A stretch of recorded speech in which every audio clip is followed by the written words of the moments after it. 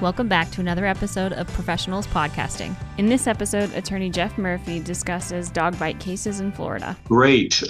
Thank you. I get a lot of phone calls about dog bite claims, and the injuries, when a dog bites somebody, it can be something that's very minor.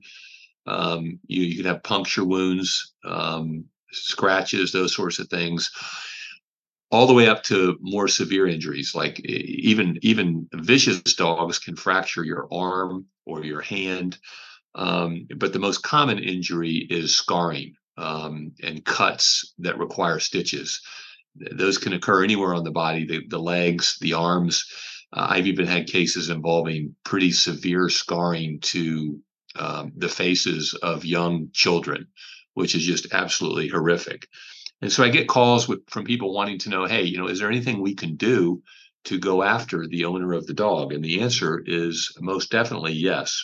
In Florida, there is somewhat of strict liability relating to dogs, and there's a statute right on point. It's Florida Statute 767.04, and it essentially makes the owner of a dog liable for the dog's biting or the injuries that their dog causes to you. Even if the dog had never bitten somebody before in the past, it doesn't matter. The owner is responsible. As long as you are lawfully in a lawful business place, or you have been invited over to the dog owner's home and you are legally there, then you have a claim for a dog bite. Now, of course, sometimes people who get bitten can also be found at fault, partially at fault for,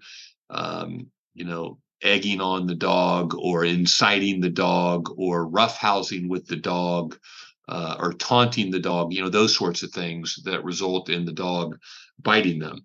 But whether or not you have any negligence doesn't matter, because the dog owner is 100% liable. Now, there are a couple of exceptions. The most common exception is if the dog owner has a sign that's visible and easily readable that warns you of a bad dog, then that can sometimes, not always, but that can sometimes relieve them of any responsibility. So I definitely recommend that you contact an attorney if you've ever been bitten by a dog and want to make a claim. Now, one of the biggest issues lately, at least in Florida, is whether or not there's insurance coverage for these things. Homeowners policies, at least in this state, historically covered the homeowner for injuries on their property caused by their own dog. And so the homeowner's insurance would have to step up to the plate and make right and compensate the injured person.